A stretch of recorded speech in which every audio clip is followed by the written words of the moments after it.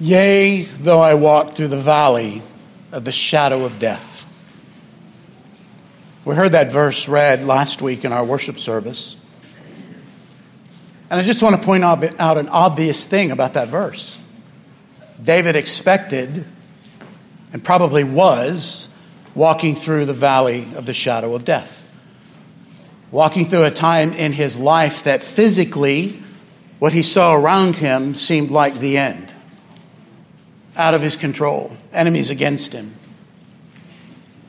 And see, when the psalmist writes with words like that. How long, O Yahweh, will you forget me forever? How long will you hide your face from me? How long must I take counsel in my soul and have sorrow in my heart all the day? How long shall my enemy be exalted over me? Awake! Why are you sleeping, O Lord? Rouse yourself. Do not reject us forever. Why do you hide your face?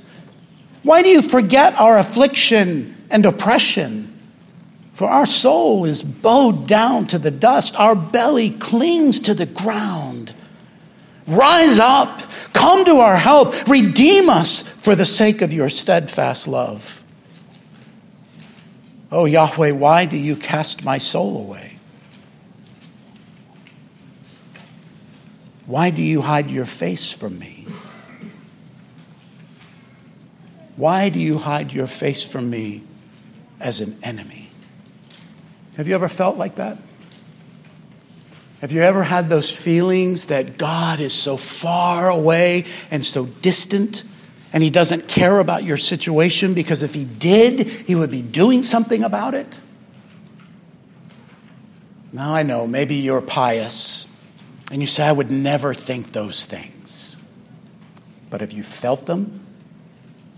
Does your life look like you feel them because you're anxious or worried or sad or fearful? You see, you may not be confessing those things, but you are feeling those things. Otherwise, you would be able to cast those things aside. There is a direct connection for us in our lives between what we're walking through and God's sovereign hand over that path. And one of the keys to moving through that from a scriptural standpoint is to remember the promises of God and the faithfulness of his character. See, the psalmist gives us voice to those feelings so God knows that we will have those feelings. And if we're so pious that we say, I would never feel those things, and yet we live knowing that we are feeling those things, but we're too fearful to voice it, then we're denying the power of the Word of God. Because the Psalms are a prayer book for us. And we read those words in the Psalm, we pray them right back to God. And God hears our prayers because we're praying his word back to him. So the key to walking through, the psalmist always does that, right? We just learned Psalm 88 that we sang together last month. And there's very little light in that psalm. But almost all the other psalms, the immediate phrase after this, but I trust in you, O Lord. But you are the one who is faithful, O God. Reminding themselves of what? The psalmists are reminding themselves of the character and the work and the promises of God. Israel was feeling that. They were in captivity in Babylon. And they had just heard these rich words that we looked at the last 2 weeks in the second servant song. They had just heard those words that God, not only in the first servant song, that God will send his servant who will be exercising justice and do the will of God, but the second servant song where God promises this is the mission, not only to redeem Judah, not only to redeem the remnant of Israel, but to redeem the remnant of the entire world. That's the job of the servant. It would be too little of a thing just to redeem the remnant of Judah. And at the end of that, remember last week, the creation was commanded to sing. You remember? The creation sees what God is doing in the redemption of his people, and the creation sings. The creation gives rejoicing to God. And yet, the people of Judah still awaiting that are having a hard time believing God's promises. They're having a hard time believing God's word, just like we do at times. It may be in our head, but sometimes connecting it to our heart, we fail to do. Sometimes we do it willfully, don't we? Sometimes we do it willfully. We know what the word says, but we embrace the anger. We embrace the fear. It's my right to feel this way because I've been wronged. Other times we know the word, but we cannot connect the truth of the word with the reality of what we're walking through because we feel like we're walking through the valley of the shadow of death. So Isaiah, listening to God, speaks for God to encourage his people that he has not forgotten them. Because that's their cry, isn't it? After hearing this great promise of the second servant song and the creation breaking forth with song, and because the Lord has comforted his people he will have compassion on his afflicted, Zion says, Yahweh has forsaken me, my Lord has forgotten me. So even with the promises of God, they're walking in doubt that he will carry them out. And God wants his people to know that's just not true. And he wants us to know this morning that when we feel that way, it's just not true that God has forsaken us. It's just not true that God will forget us. So today, in understanding the word specifically directed to those in Babylonian captivity, we want to make sure that we are learning how to trust God better, that we are learning that in the midst of the valley of the shadow of death, we remember that we have been redeemed by a God faithful to his covenant. We have been redeemed by a God who promises to carry out all of his promises, and it's based on his character that he does so, and that is the vehicle through which we overcome. And we walk. We don't stop in the valley of the shadow of death, do we? We walk through it with the encouragement that our God is faithful. Isaiah wants the people in captivity to know, and we need to know that today because we are the ones who have been set free. Turn to Isaiah chapter 49.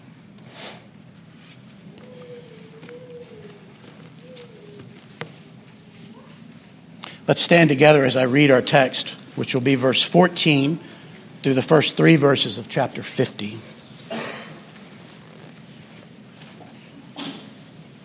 Beginning in Isaiah 49:14. But Zion said, Yahweh has forsaken me. My Lord has forgotten me.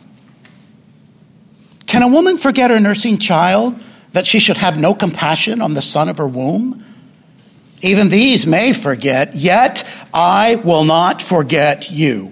Behold, I have engraved you on the palms of my hands. Your walls are continually before me. Your builders or your children make haste. Your destroyers and those who laid you waste go out from you. Lift up your eyes around you and see. They all gather. They come to you. As I live, declares Yahweh, you shall put them all on as an ornament. You shall bind them on as a bride does.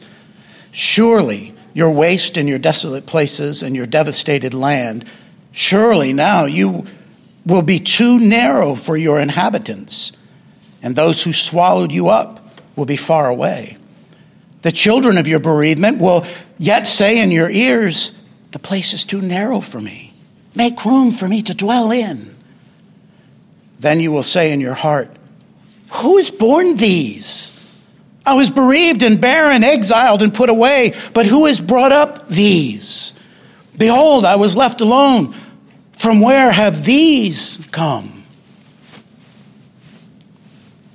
Thus says the Lord Yahweh, behold, I will lift up my hand to the nations and raise my signal to the peoples. And they shall bring your sons in their bosom, and your daughters shall be carried on their shoulders. Kings shall be your foster fathers, and their queens your nursing mothers. With their faces to the ground they shall bow down to you, and lick the dust off your feet. Then you will know that I am Yahweh. Those who wait for me shall not be put to shame.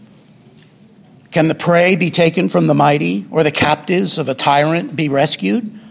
For thus says Yahweh, even the captives of the mighty shall be taken, and the prey of the tyrant rescued. For I will contend with those who contend with you, and I will save your children. I will make your oppressors eat their own flesh, and they shall be drunk with their own blood as the wine. Then all flesh shall know that I am Yahweh, your Savior and your Redeemer, the mighty one of Jacob. Thus says Yahweh, where is your mother's certificate of divorce with which I sent her away? Or which of my creditors is it to whom I have sold you? Behold, for your iniquities you were sold, and for your transgressions your mother was sent away. Why, when I came, was there no man? Why, when I called, was there no one to answer? Is my hand shortened that it cannot redeem, or have I no power to deliver?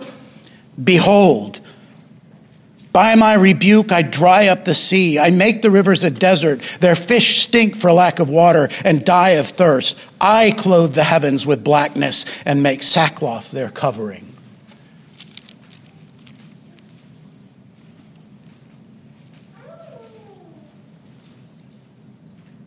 The grass withers and the flower falls. You may be seated.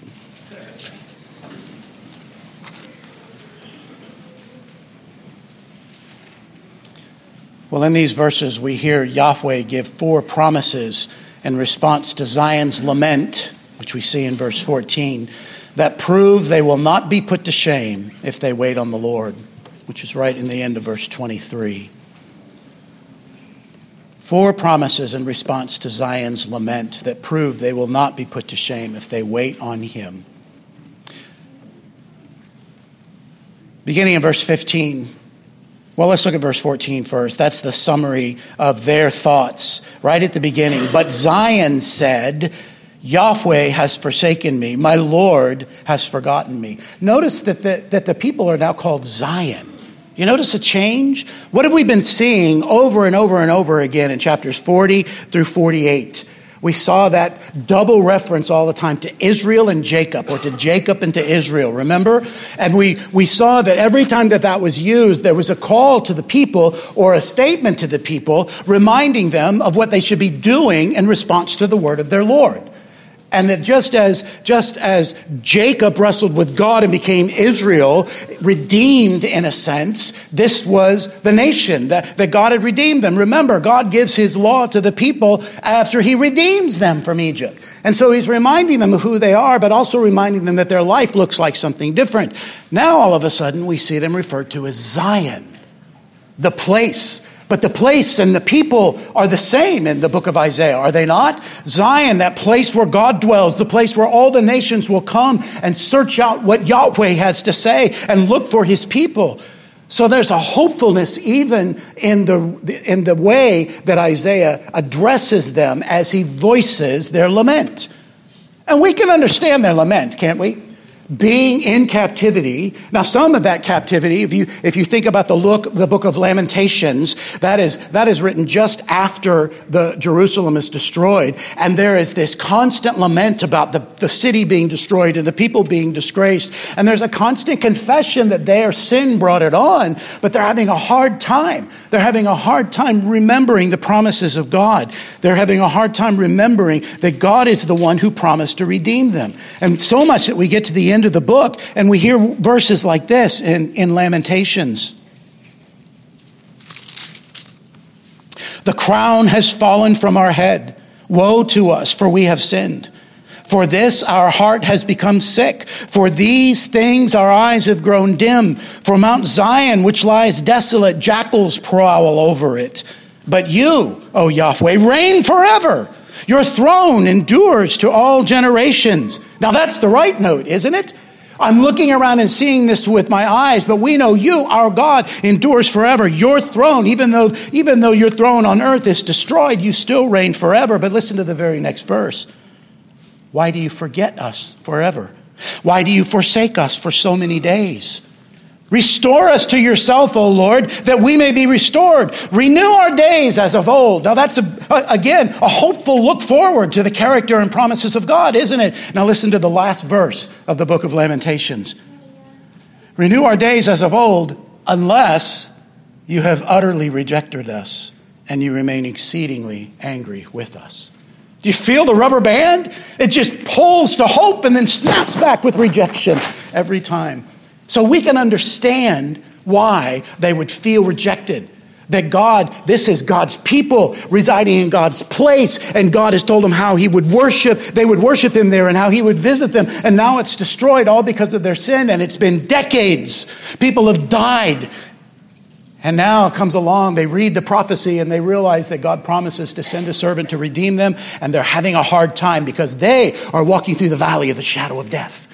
So we understand their lament. And the scriptures are clear that God understands it when we lament as well, because it's full of lament of God's people. And God answers us with compassion. And that's what he does here. So the stage is set by their lament. So let us not be the people who come and said, are you kidding me? God just told them what they were going to do. And they're crying about this. They're crying in their Kool-Aid about this because now they're still stuck there. God just told them that they were going to be released from there. Let us not be those people. Let us be the people who knows what it's like to walk in the midst of trouble in this earth and have a hard time sometimes applying the promises of God to us. And let's hear what God has to say. First, he says, though you fear being forgotten, I will never forget you. Look at verse 15. Yahweh begins speaking. Can a woman forget her nursing child that she should have no compassion on the son of her womb? Now, the expected answer to that is, no, that can't happen. Now, think about our day today. There's a lot of women who don't understand this kind of nurturing that God has created them to be. There's a lot of people in our society who would cast off someone in the womb. But the expected answer, of course not. A mother is always going from the womb, take care of her people, take care of her children. But then God clearly knows us. Look at the third line. Even these may forget. So it shouldn't be. But if you put all your faith in human beings, even they will forget you. But what does he say? I will not forget you. Now, isn't that just like God? He just cuts away all of the other stuff and gets right to the nub of things and says, you're afraid of being forgotten? Listen to my words. I will not forget you. Now, we should be able to close the book right here, right? And say, okay, yeah, we were wrong. We know you're never going to forget us. Even though it feels like it, we know that your promises say not. But God knows us. And he knows he needs to keep encouraging. And he needs to keep giving us the encouragement to trust him. Look at verse 16. He's going to demonstrate why they should know that he will never forget them. Behold, I have engraved you on the palms of my hands. Your walls are continually before me. Now let's deal with the second one first, because that's the one that's kind of like not in our culture very much. But if he's saying their walls are continually before them, he's saying your security, your life is always before me, because that's what the walls would do, right? The walls were not there to stop life from happening. They were there to keep intruders and invaders out. The gates would pull up and the soldiers would man the walls and they would be ready for the attack. So the walls were there, and then God says it's always going to be before us. We were talking last night with Jeff, and we were talking about our time in Kenya, where in Nairobi, we were driving through all these places that every house had a wall around it with barbed wire or glass on the top of the wall, and oftentimes security guards and dogs and security systems. And Jeff said that's kind of life in some of these countries, but it's not because we're fearful. It's because we're wise. He said, we could go out and walk down the street. Jeff lives in South Africa. We can go out and walk down the street. But when we come home, yeah, we have walls around. Why? Because it's about their security. And God says, your walls, your security, that is always before me. But he also says something. We just sang 3 songs today. And do you remember what they said? Each of those songs had the line in it, my name engraved upon your hands, or on the palms of your hands. Look at the text in Isaiah. Verse 16, I have engraved you on the palms of my hand. It's not just our name. Of course it's our name, but it's so much more than that. It is us. Listen to the way Spurgeon says this. If you've read many of Spurgeon's sermons, I don't want you to emulate his model of preaching, but I do want you to emulate his model of rhetoric. He had a way to convey thoughts, and I want you to listen to what he says about this. Heaven and earth may well be astonished that rebels should obtain so great a nearness to the heart of infinite love, so great a nearness to be written on the palm of his hands. I have graven thee. It does not say thy name. Thy name is there, but that is not all. I have graven thee. See the fullness of this, says Spurgeon. I have graven thy person, thine image, thy case, thy circumstance, thy sins, thy temptations, thy weaknesses, thy wants, thy works. I have graven thee. Everything about you, all that concerns you, I have put it all here. Will you ever say again that your God has forsaken you when he has graven you on his own palms? Isn't that wonderful? This is everything about us. God knows us intimately from our mother's womb, and all of that is before him all the time. Every time he figuratively opens up his hands and looks, he sees us. How can he forget us? If you engraved a name on the palm of your hand, how many times would you look at that through the day? If you engraved a picture of someone on the palm of your hand, how many times would you look at it? Would you ever endure the insult that you were forgetting them? What would you do? You'd go, how can I forget you? And that's what's being said. He makes his case because of his character and his promise, and he is the one who has created us and knows us, and he is always with us. He will never forget. We're never going to be out of his mind. Though you fear being forgotten, I will never forget you. But then he says, though you fear being forsaken, I will bless you with many children. I have no idea. Can you put the next one up there? Why I put grandchildren? That's my mistake. But it's children, so just erase that. I meant to go in there and fix it beforehand. I don't know what I was thinking when I wrote the outline, but just think of children here. I'm sorry? Because we have now have grandchildren. Maybe so. Though you fear being forsaken, I will bless you with many children. And he describes this in several ways. Look at verse 17. I will adorn you as a bride, 17 and 18. Your builders make haste, is what the ESV says. And most of our versions say that. I really think the Hebrew text is what should be here, that your children make haste. This is another manuscript strain with the Dead Sea Scrolls that have builders. And if you look how builders, it's just one little tiny difference in the way that these two words are spelled. And builders make sense considering we've just talked about walls, right? We can see that. But everything past this is about children. And I want you to look. If you think your children make haste, your destroyers and those who laid you waste go out from you, you see the transition, right? Those who have tried to destroy you and held you into captivity, they're going away. But all the children you're grieving over, they're coming in. Because verse 18 says, lift up your eyes around and see. They all gather, they come to you. Now that makes much more sense if the word is children rather than builders, doesn't it? It's the children who you are to lift up your eyes and see, because that's what the next several verses deal with. So I think what we should be reading here is the Hebrew text that says, your children or your sons, your children make haste. They are coming towards you. All your destroyers, they are those who laid you to waste. They're going out from you.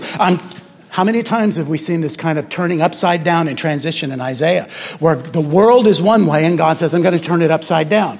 You think you're all so proud and all your successes are good. Well, I'm going to completely turn up your nation and I'm going to desolate your land and jackals are going to inhabit it and you're not going to be there. God is constantly promising things like that. And then he says to those who will obey me, I'm going to restore all of that. I'm going to make everything green again. I'm going to make the waters flow again. This is another way. You're in captivity, but they're going to recede, and your children, we'll see here, that the nation is grieving over. It's all this picture of a mother with her children. They are coming in. Lift up your eyes, verse 18. Lift up your eyes around and see. They all gather. They come to you. As I live, declares Yahweh. Do you hear what he's doing here? He's making an oath. As I live. You shall put them on as an ornament. You shall bind them as a bride does. They are going to be beautiful to you. Just like a bride would dress up for her wedding and look beautiful and put on ornamental wear, that's what your children will be to you. You're lamenting that I've forgotten you. You're lamenting that I've forsaken you. But I intend to prosper you. And this is what it's going to look like. It's going to be an adornment for you, and it will be grace from me. And he does this as an oath, and that will be important for us in a moment. Remember what we learned in Hebrews when we went through there? That when someone swears an oath, they're swearing by somebody greater. Remember learning that in chapter 6? Where God, when he swears an oath, he only can swear by his name because there's no one greater. So that means when God makes an oath, then it is automatically true because his character is true. So he's reminding him with this kind of a strength. And we'll see this idea come up in a few verses as well. Just mark it that he has made this oath. So these many children who will adorn you as a bride, but also who will overflow your devastated land. Look at verse 19. Surely your waste and your desolate places and your devastated land, surely now you will be too narrow for your inhabitants, and those who swallow you up will be far away. You see what he's saying there? Mount Zion may be lying in rubble, and you're mourning over this, but look up. As I restore it, there's not even going to be room there for all the people. All of your children, all of the people that are going to come back and worship me. He's using this picture of a mother in bereavement that she doesn't have children to say, I have not forgotten you and I have not forsaken you.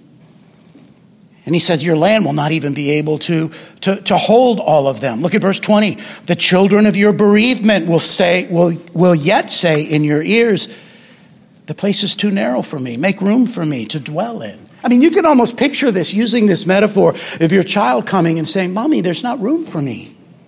There's not room for me to sit on the couch with you. It's that kind of a picture that we're seeing here, that there are going to be, you're in mourning, but there are going to be so many coming. They're going to come to you and say, what are you going to do with me? There's not room in the land. Because that's what they're pining about, remember? They're in captivity. They want to return home. And God has promised them that. God has promised them that they will return, that under the decree of Cyrus, they are going to come back, and the remnant will come, and they'll rebuild the wall, and they'll rebuild the temple. So that is coming, but it's never been the ultimate purpose, and Isaiah has it. It's been the close fulfillment, but never the full fulfillment. There's always the spiritual overtone that God is redeeming the people from the entire world, not merely Israel, not merely of the remnant from Judah, but he is redeeming the entire world. And there will be so many, there's not even going to be room in them, using the picture that he's been using. So not only these children who will adorn you as a bride, who will overflow your devastated land, but also who will surprise you with their presence. Look at verse 21. Then you will say in your heart, who has borne these? Now the these draws emphasis here. You see it 3 times in this verse. It's like, it's the mother looking around. She has looked up now. So the metaphor stands for the nation looking up, not mourning anymore, but looking up and seeing the promises of God fulfilled. These, who has borne them? These, I was bereaved and barren, exiled and put away, but who has brought them? These, behold, I was left alone. From where have they come? That's the emphasis here. Looking around and being total surprised. Now, should they be surprised? No, this is the promises of God being worked out. But their vision was so narrow. All they saw was the valley of the shadow of death. That's all they saw. And God's saying, look up, remember my promises, remember my character, and this is what you see. You may be in a valley for a little bit, but look up. Look at what I'm doing. Look at what I've promised, and these promises will come to pass. Why? Because I have made them. And so all that we've learned about God's character comes to bear here to remind us what is actually going on. So not only will they be surprised, but in verses 22 and 23, these children who will be delivered by your enemies.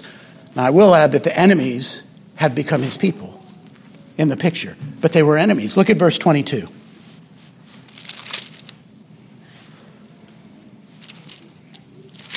Thus says the Lord Yahweh, Adonai Yahweh. Notice your capitalization there. And remember that we emphasize Yahweh because that's the covenant name of God. So when we see that, we're remembering God's covenant faithfulness to his promises. Behold, I will lift up my hand to the nations and raise my signal to the people.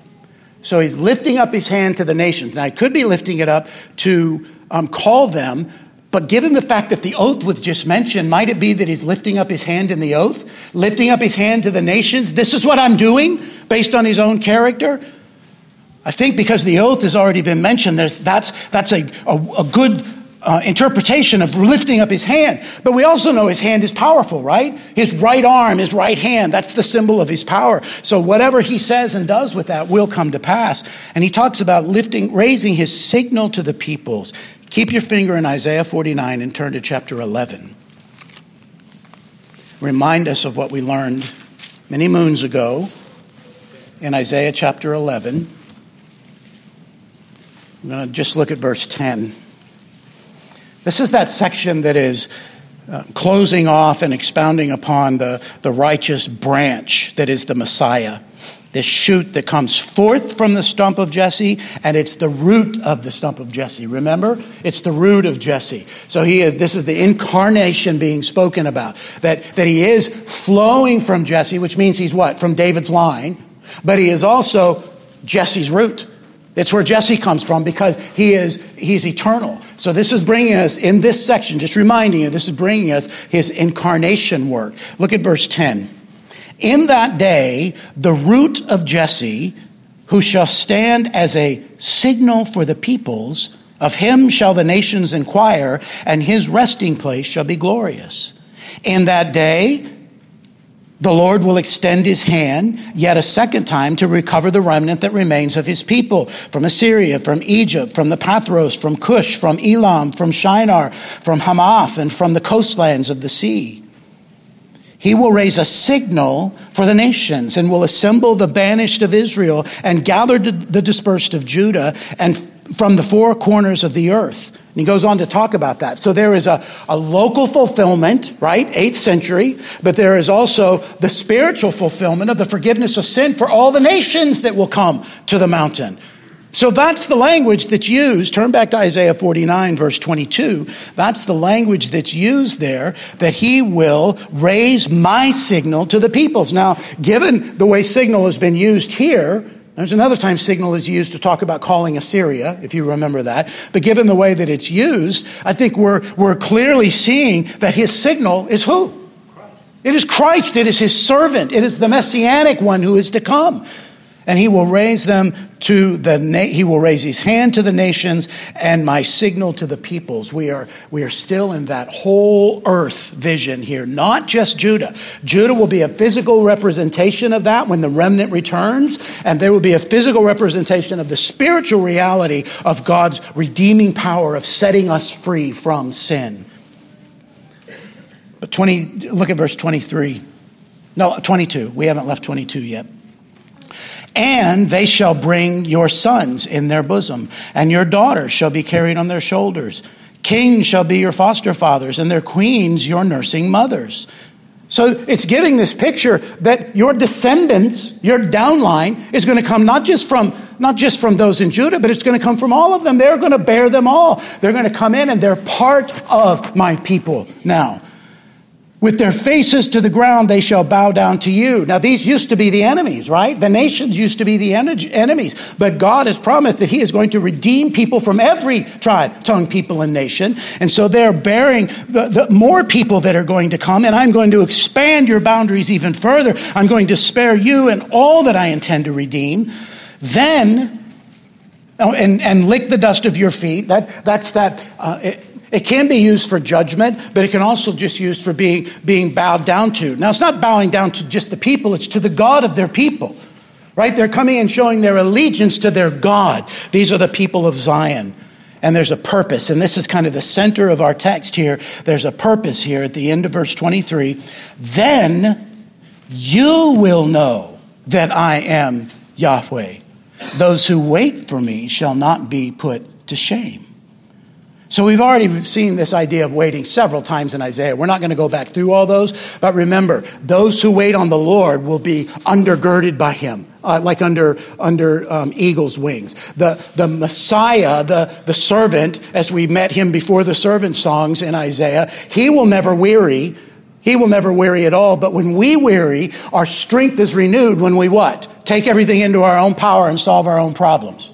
No. when we wait on the Lord, because he's the one who's in charge. He is the sovereign one. He not only knows about the situation we're walking through, he not only knows about the valley of the shadow of death, he's orchestrated it for us to walk in so that we might know and love him and trust him more as he sustains us as we walk through there. So all of this is going to happen so that God's people will know.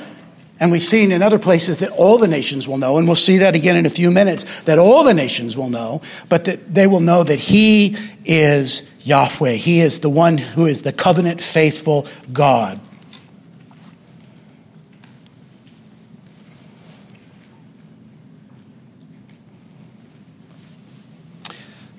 Well, I was going to say more, but I'm not going to do that. I'll save this.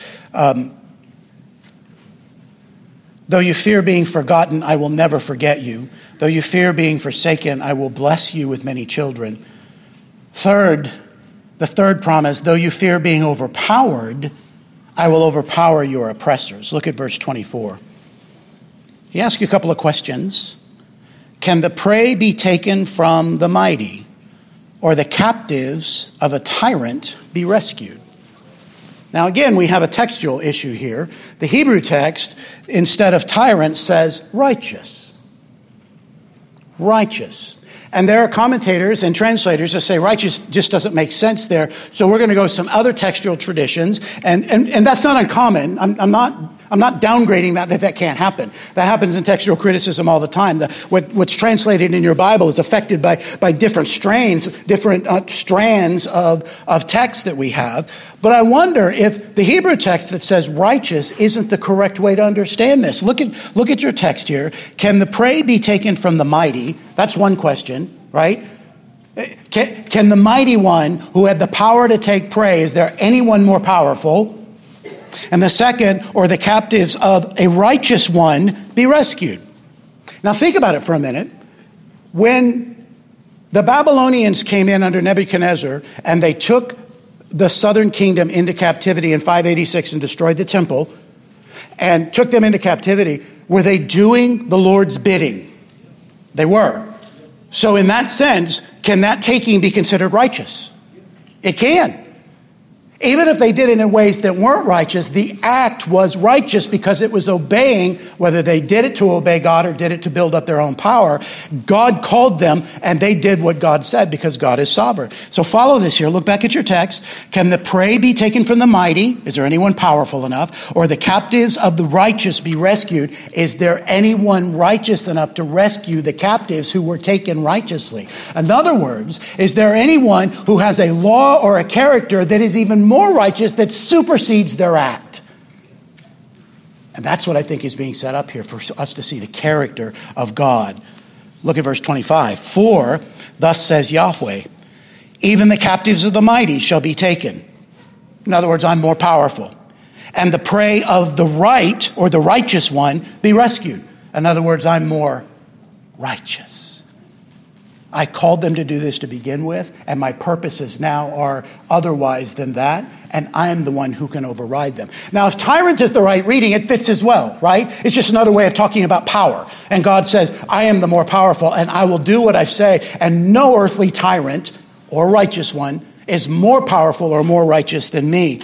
Why? Well, look what he says in the middle of verse 25. For I will contend with those who contend with you, and I will save your children. Whoever your enemies are now, I am promising you that these children will multiply because I will contend with them. They've contended with you, and now I will contend with them, and I will save your children. Verse 26, I will make your oppressors eat their own flesh, and they shall be drunk with their own blood as with wine. Now that's kind of hard language for us, but that's prophetic language to talk about God's righteous anger directed toward a people who hate him or are disobedient to him. That's the language of the scripture that's used. And so they're going to meet their judgment. Then, not only will it be you, as it said earlier, you will know, then all flesh shall know that I am Yahweh. And then he identifies himself as Yahweh, the covenant faithful God, Savior, Redeemer, the one who will save you from your sin. Remember, After the promise that they were going to come back from captivity, the last verse of that chapter told us there's no peace for the wicked. Because it's not just about the physical return, it's about the spiritual redemption that it symbolizes, that it stands for. So he's the Savior and the Redeemer. He's the mighty one of Jacob. All language we've seen all the way through Isaiah. We won't take time to flesh each one of those out today because we've done it over and over in this book. He's identifying himself as the one who is capable of carrying out all of these plans and honoring all these promises so that his people and the rest of the world will know that he has not forsaken or forgotten his people. It is the character and work of God that does this. Well, how does he do this? The fourth and final promise is, though you fear being divorced and your children sold into slavery for your sins, I will redeem you through my power. Look at verse 1 of chapter 50. Thus says Yahweh, where is your mother's certificate of divorce with which I sent her away?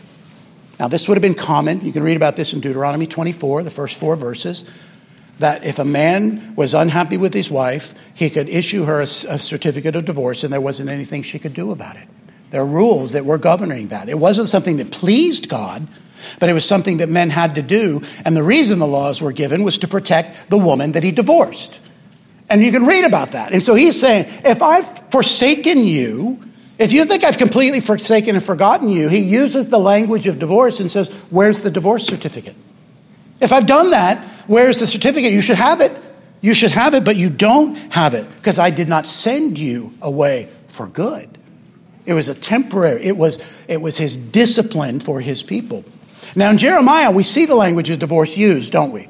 But that's for the northern kingdom. The southern kingdom, we don't see the language of divorce used because from the southern kingdom is the remnant. From that remnant comes Christ, the Messiah, the servant, the one who will come and fulfill all of those promises, fulfill all the law, be the seed of Abraham that will provide the salvation for everyone in union with him. So he says, it's not there. That's the point. You say that you're fearing being divorced, and I'm telling you, you don't even have the certificate of divorce. So on what basis are you saying that? And then the second half of verse 1, or which of my creditors is it to whom I have sold you? So in other words, all through we've seen glimpses of Israel knowing their sin, right? Mostly Isaiah telling us about that. And throughout the prophets, we can see this. We saw Daniel. When Daniel figures out from Jeremiah that the captivity is almost over, what's the first thing that he does? He drops to his knees to pray, to confess that they are in captivity because of their own sinfulness. And he pleads with God for the glory and steadfastness of his own name to come and redeem his people. But there was no neglect of the sin. He knew why they were in captivity. And so this is saying, listen, I haven't sold you. I may be disciplining you, but I haven't sold you to creditors because where is the document that showed you that I've done that? You're still my people. I haven't sold you away. That's where this redemption language comes from, right? As if God had sold them away. No, he's there to redeem them. Redeem them from what? Captivity to their sin. This is how he accomplishes all these promises. Behold, the last 2 lines of verse 1, behold, for your iniquities you were sold, and for your transgressions your mother was sent away. So there's a reality for what you're feeling, but it's not permanent because there's no bill of sale and there's no certificate of divorce. But it's because of your sin that you're in this place. Now that sin has to be dealt with, doesn't it? That's why there's no peace for the wicked, even if they return to the land. Look at verse 2. Why, when I came, was there no man? Why, when I called, was there no one to answer? So I came and I offered you redemption. I sent my prophets. I spoke my word to you and said, repent of your sin. Turn away your haughtiness, your high-mindedness, your dependence on yourself, your worldly thinking and your worldly wisdom. I sent my prophets to say, turn away from them so that I could reward you with the blessings of the covenant. But you refused, so I gave you the what? The curses of the covenant. And I came to you. Where were you? Why did you not answer? You're in captivity because of your sin. Your children have been sold because of your sin, but it is not permanent. You are still my people, speaking to the remnant. Remember, that's what Zion certified when we stood for when we saw this at the beginning. This is the remnant that he's speaking to. And he says in the middle of verse 2, is my hand shortened that it cannot redeem? Or have I no power to deliver? And of course the answer to that is what? No! My power is not stopped. My hand, the power in my right arm, it's not shortened. I will redeem all that I intend to redeem. Even though that you were receiving punishment for your sin, I will deal with your sin. Behold, the middle of verse 2, by my rebuke I dry up the sea. I make the rivers a desert. Their fish stink with lack of water and die of thirst. So this is that Exodus language that we've seen pop up all the way through Isaiah, right? Dealing with the plagues, dealing with the first plague where the water is turned to blood, dealing with the ninth plague of darkness in the end of the verse. Maybe it could be one of the plagues, or it could be just the parting of the Red Sea where the fish all die, right? But this is that language to say, I did that. Remember, I've redeemed you before. Remember, I promised to deliver you, and I did deliver you, and I did it in miraculous ways. So my arm is not short.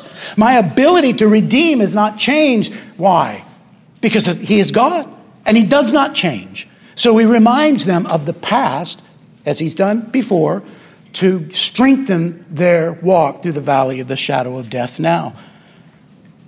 I clothe the heavens with blackness and make the sackcloth their covering. I've done this in the past. So trust me now in the future. I've done this in the past, and I've redeemed you physically, and I'm promising to redeem you spiritually, to forgive your sins. So don't think do you hear any rebuke in these verses from God? Don't think I've forgotten you. Don't think I've forsaken you. I've done all of this, and I will do all of this. There's no, would you shut up and go to your room? How many times have I told you that I'm going to do this? I'm tired of hearing you complain. I'm tired of hearing you say things. That's not there, is it? This is a God who comforts his people. Comfort, chapter 40. Comfort my people. This is what we were reminded of at the end of the second servant song, that all of the nation, all of the creation rejoices because God comforted his people. For Yahweh has comforted his people and will have compassion on his afflicted. Oh, but you've forgotten and forsaken us. No, I haven't. One of the commentators that I like so much is, I think he's passed away a few years ago, Alec Motir. He has a commentary, and he has a large commentary and a shorter commentary. He also has a devotional book where he uses his own translation, translates every verse of Isaiah, and then gives application. Listen to part of what he says at the end of chapter 49 in his devotional commentary. Feed your mind on the promises of God.